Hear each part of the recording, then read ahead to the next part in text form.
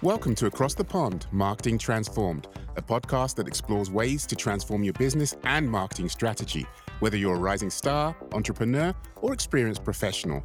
A show packed with stories to inspire success and build a growth mindset for you and your company. Featuring global brand CMOs, transformation experts, and business founders, your co-hosts, Chris Lawson in London, UK, and Samuel Moni across the pond in Philadelphia, USA. Welcome to episode 26 of Across the Pond, Marketing Transformed. My name's Chris Lawson in London, UK, and I'm joined by Samuel Moni in Philadelphia in the USA. Say hello, Sam. Hey, Chris, how are you? I'm good. Yeah, very good. How's things with you? Yeah, it's been a very good week. Really excited about this week's show. Already excited about next week's show, Chris, but I don't want to get ahead of myself. Yeah, best not, because we've got plenty to get on with, I think, on this one. It's gonna have to keep it tight, Sam. So I'm gonna crack on. Is that all right by you? Yeah, let's go for it.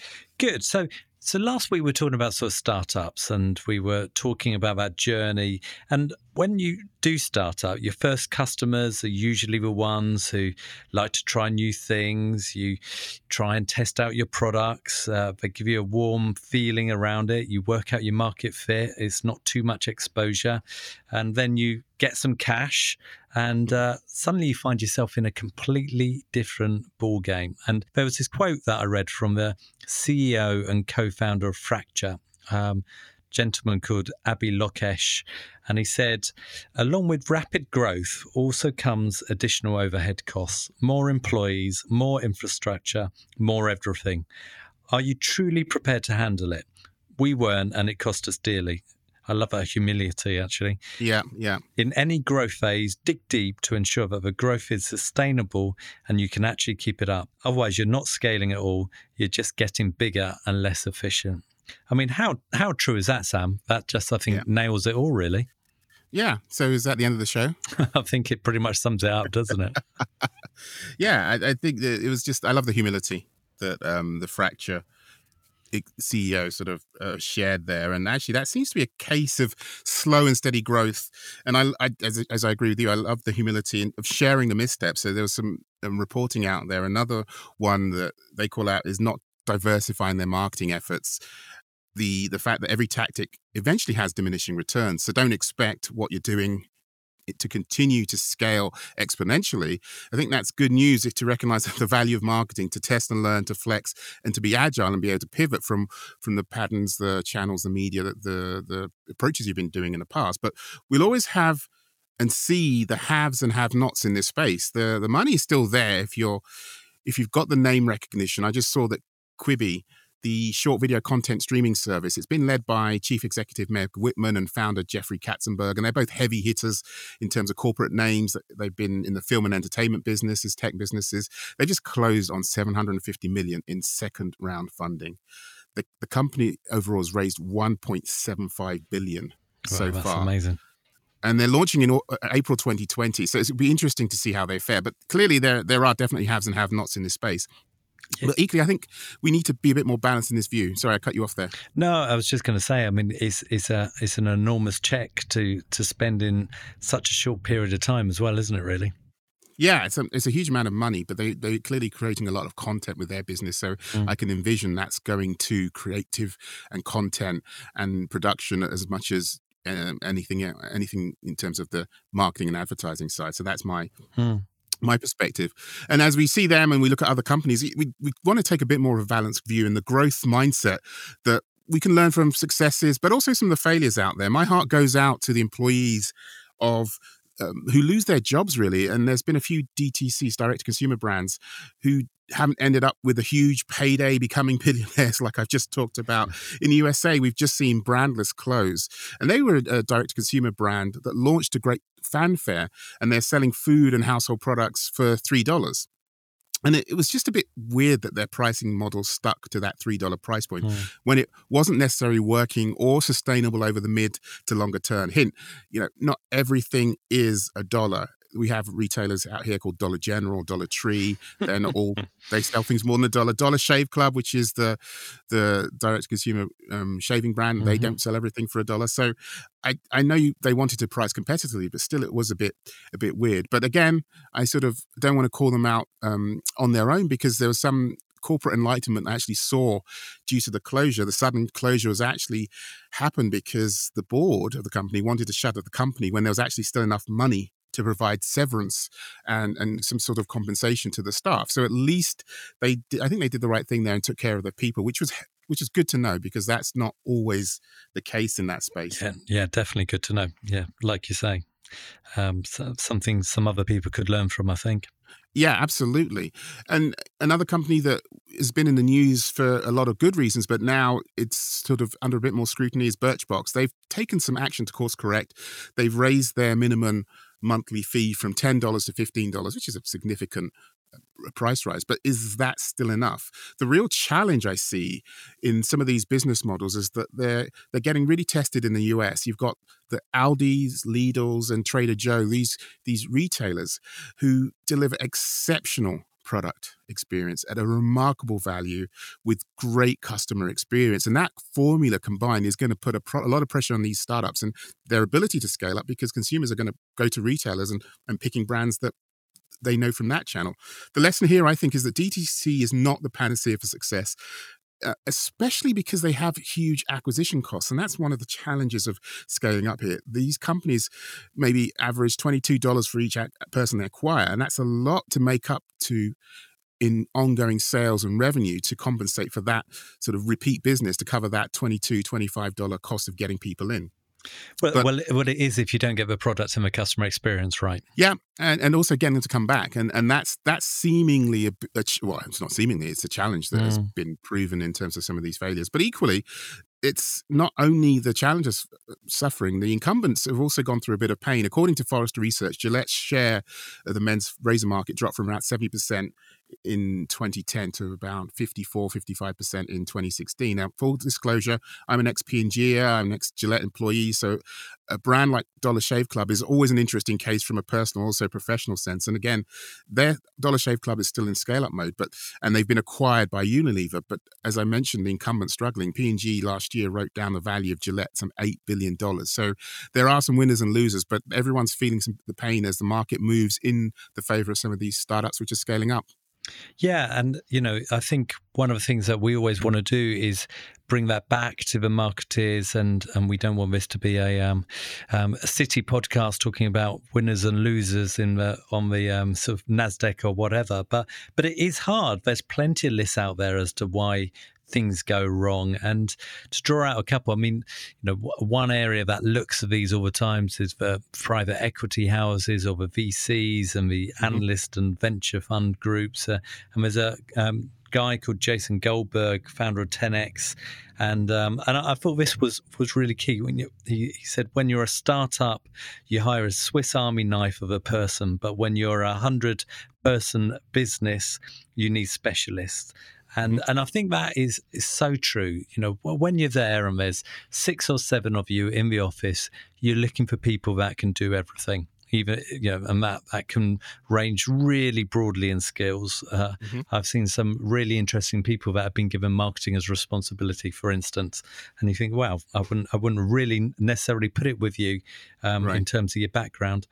And often the most valuable contributors to your startup will no longer do when you're growing to scale-up phase. And that's really tough. If you've been in a business from the ground up and you're there and you've helped get it to that stage, and then actually there's a pivotal moment when you're looking at yourself, or you're the CEO looking at sort of your team, it's a real tough bit to get there.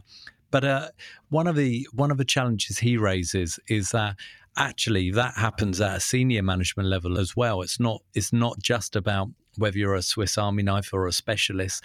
It's about actually, can you manage? And that the most important hires is about making sure that you're getting the right middle management team, because there's a difference between the entrepreneurs and the leaders that can go out and get the funding and get it to that stage, and then the group of people that need to actually manage the business. So mistaking leadership for management.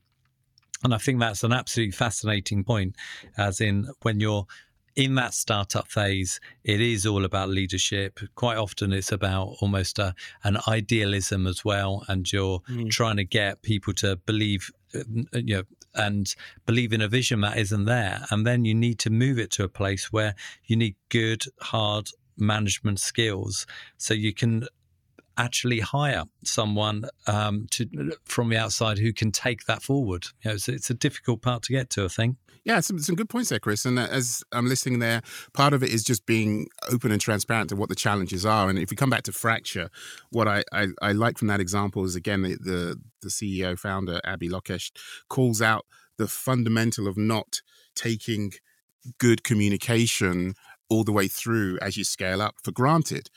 Investing in the infrastructure and ensuring everyone's on the same page, getting the same messaging sounds like an obvious low-hanging fruit, but it's so critical, and it could be a deal breaker for a lot of these organizations. And Chris, coming back to you to finish the point, the problems we've mentioned aren't a huge surprise, some of the things we talked about, but let's give the audience more ammunition on how to scale and some of the drivers of that. Yeah, well, I've worked with about 4 startup scale-ups in 2019 and this year, and thankfully they're all still around. They're all doing good. I won't go through all of them, but a couple just to sort of pull out. I was working with a founder of a company called Ticket Tailor, which is a sort of self-service ticketing platform, a guy called Johnny White. And we were looking over summer with a creative sort of guru called Giles Brunard about how we can scale that organization. I mean, what are the options and what is it? And a lot of it actually came back to positioning. So how should the Ticket Tailor be positioned? And I did a piece of work on the team and have been working on it ever since. And they've just relaunched with a really clear differentiation in the marketplace, really sort of smart around you dream it, we ticket it. And a nice, welcome, warm to basically say a self-service platform wherever you are and whatever you do in whatever type of event. And as a result, they've now gone through a transition where they've recruited a head of growth, smart guy called George Follett, who is looking at a really interesting phase, both for himself and for the organization, in terms of like, how do you move from instigator and inspiration to delegation? So I think that's fascinating in itself, because you also, not only do you have to start thinking about what skills you recruit, you need to sort of loosen your control into thinking about where can I bring some extra resources in from the outside. So that, I think, is, if you can get that right, then you're into a winner. The other one, which I think is really interesting, is a fintech called Unbiased, really successful. They set themselves out to say, we're sure you get perfectly matched with 27,000 qualified financial advisors and mortgage brokers and accountants, and they provide a matching service via an algorithm. They've just secured close on £5 million worth of funding to take them onto the next stage.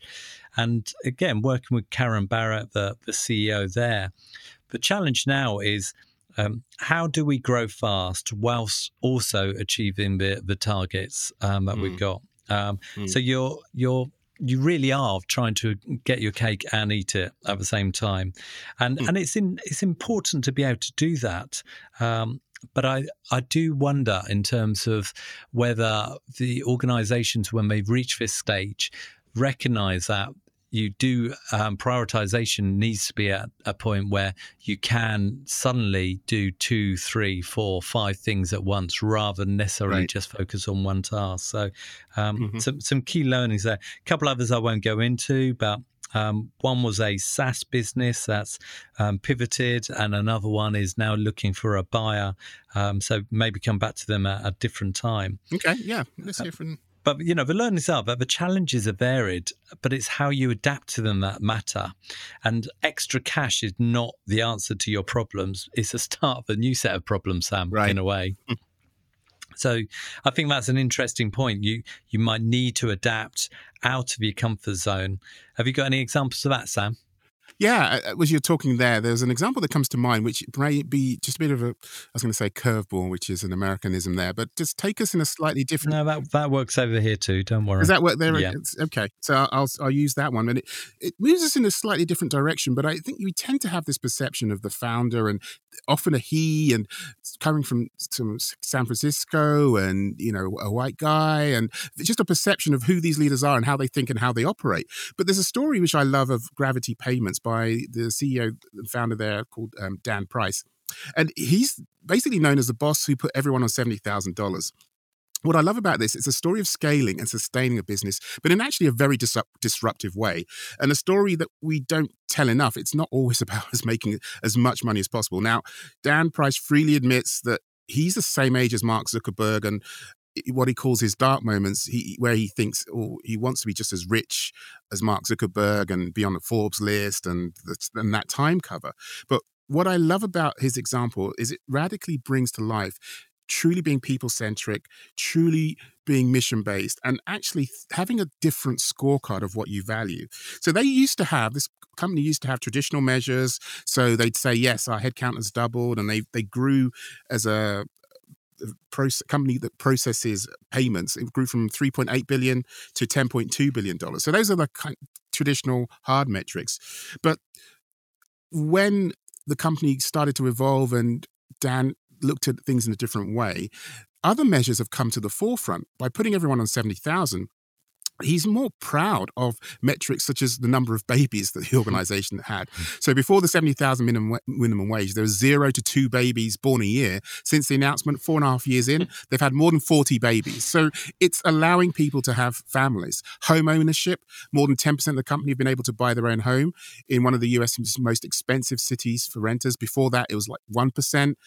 There's a perception shift of this equity and purposeful move. So some people think, oh yeah, you're going to go under, the business is going to flounder. But actually, there's a lot of what he calls pontificators who would say, oh, people are going to squander this money that they would have. But actually, they've seen the opposite and seen more commitment and determination. And people have actually contributed more to their pensions. So the amount of money the employees are voluntarily putting into their own pension has more than doubled, and 70% are paying off debt. So he sees it as the power of giving someone freedom. This increase in salary across the board and him taking less didn't change people's motivations. It actually increased their capability to do good work and not worry about making money, and ultimately has driven the top and bottom line performance for this company. So I just think that's an awesome story of how to scale up. It's a great story. Great story. I love that. Yeah. And just do it in a different way, in a heartwarming way, but also a capitalist way that just, I think everyone can win. And so as we think about that, bringing it back to the audience here, Chris, what skills do you think as a marketer in moving to that scale up phase from the startup phase? Can you give us a few ideas? Yeah, I think the first one is resilience. This is still an incredibly difficult phase. Like I say, just because you're presented with a big check, it doesn't mean that it's any easier. In fact, it's a lot harder.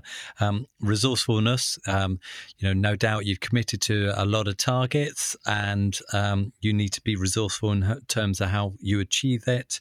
The ability to work in a chaotic environment, I think, is also that. You go through growing pains, and that's the simple way of putting it. Suddenly you go from being clear as to what you're going to do to thinking, right, wow, can I manage this great beast that I've created? And that takes a lot of effort.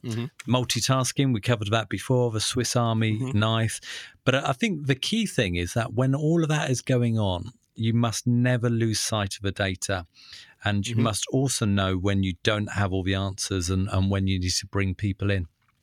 Yeah, those are all good ones. Yeah, one practical one that sort of comes to mind is that what quite often happens is you're in that startup phase and you've been used to doing all your influencer marketing or your marketing budget of £7,000, and then suddenly you presented this great check and you're sort of saying, right, well, we want to be in 3 countries by this time next year, so here's your marketing budget of £1 million or whatever the figure may well be.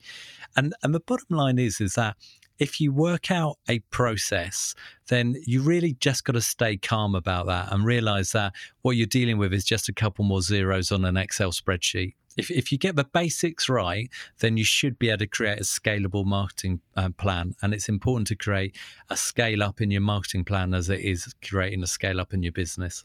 Yeah, absolutely. I love that idea of staying calm and thinking about it in a sort of constructive, proactive way. And as we think about skills, behaviors, mindsets that we should have in this space, I see a blind spot that some of these challenger brands actually have and to consider. Scaling up invariably means going into physical retail and physical distribution, which are sometimes the very channels and stores that a lot of these challenger brands are trying to disrupt and unsettle. So they've got to get their mind around that.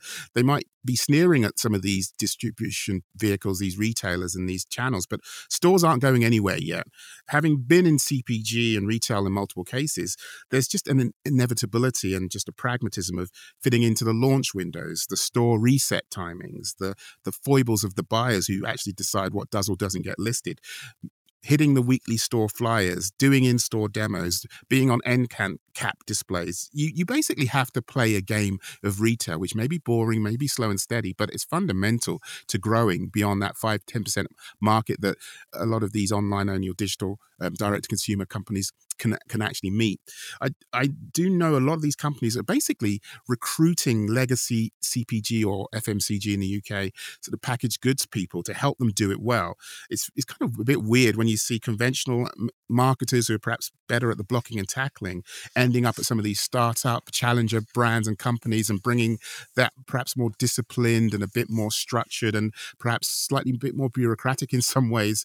So I'm not sure how that's going to work over the long term. Other skills, behaviors, and mindsets I'd say are important are that relentless customer empathy, people as people, not as just data points, true customer journey application. What are the pain points and solving those pain points of your customers and your consumers and your shoppers, and then focusing on KPIs that matters, thinking about the total picture, not just the digital numbers that you could measure, but in the holistic conclusion and thinking of the whole person and the whole explanation of what the data means and not just some of those early indicators. Yeah, good shout there, I think, Sam. As we think about this space more broadly, Chris, on a personal note, I'm looking out for opportunities or brands or companies who aren't the status quo. So much more about what isn't in the market than what already is. I think from my personal and cultural lens, there's a huge opportunity to meet the needs of more diverse consumers and stakeholders and take that to the mainstream. My background is from Ghana, of Ghanaian heritage, and there are so many foods that could become, well, the new Indian cuisine, if you're in the UK, or perhaps Mexican is just as well known in the US. So different cultures and different markets can bring things out there, and I'm excited to see what the future brings. Yeah, I like the sound of that. It's making me hungry. I've tried some of that cuisine that you've just talked about, and absolutely, it gets my vote. But Sam, you've got to watch out for those bear traps as well. I mean, imagine I say, yeah, do you know what? I've got 20 million in my pocket. I'm going to give you 10 million to go and launch it tomorrow. What, Thank you very much. Yeah, what do you think you can do with it, apart from I'll take it, disappear off into the sunset? That's a great question. A lot of people, what would you do if you got that amount of resource? And it's a massive challenge. It's a real challenge. Jawbone was a consumer electronics company, produced products like headsets and Bluetooth speakers and the like, and it was given a massive £390 million it raised from some really credible sort of VC and funds. So, not anything there. But the hype, it didn't manage to live up to the hype and ended up liquidating in about 2017.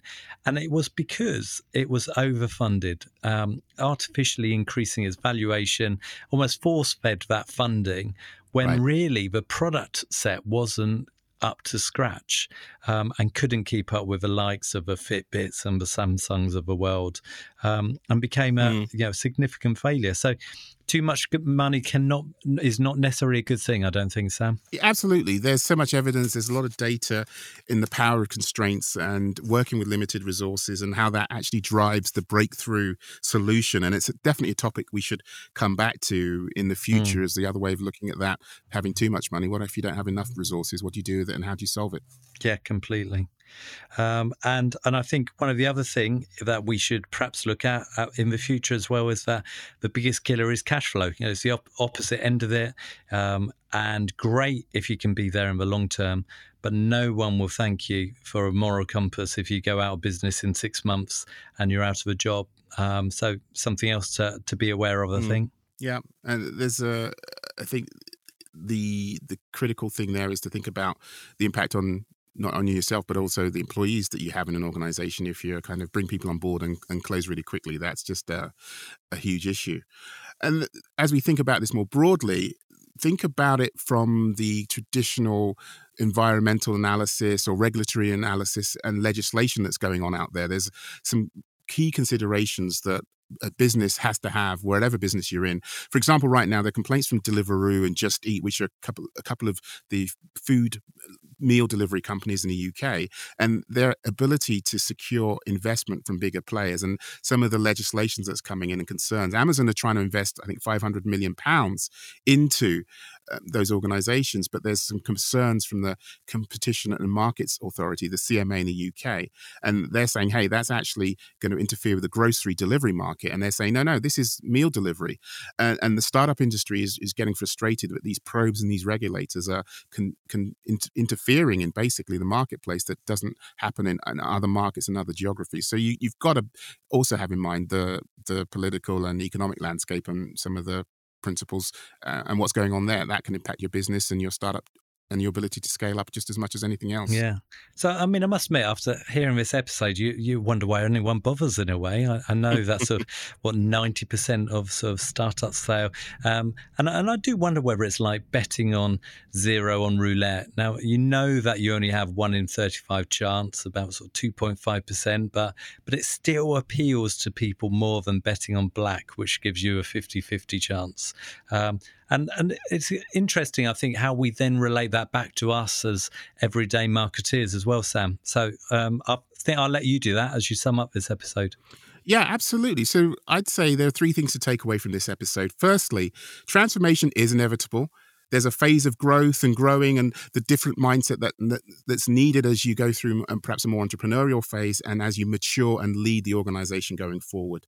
Secondly, keep calm and actually plan for the future and think about the where and how you're going to invest. If you won that lottery, how would you spend the money? Equally, if you got an infusion of cash, how are you going to spend that and how are you going to do that wisely? And then thirdly, try and be brave and humble at the same time. It's probably a skill that people who do walk the tightrope have, being brave to actually walk on that tightrope, but also being humble and facing the risks that they could fall and really leaning into their discipline and their skills and the mindset to succeed. Yeah. Good summary there.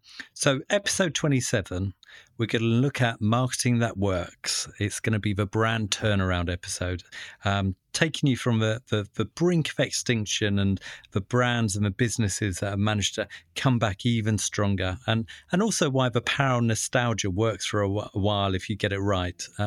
So lots of good lessons there, learnings from Richard Shotton, all through Choice Factory, and Katy Perry. So one to wait for, I think, Sam. Katy Perry, the singer, is going to come on the show. Is that what you're saying, Chris? No, but yeah, we'll talk about her anyway. Okay, that's great, Chris. Well, I'm super excited about the show. Let's get cracking. Let's get riding it up. And until next week, Chris, have a great week across the pond. Well, that's it for this week's show. We hope you enjoyed it.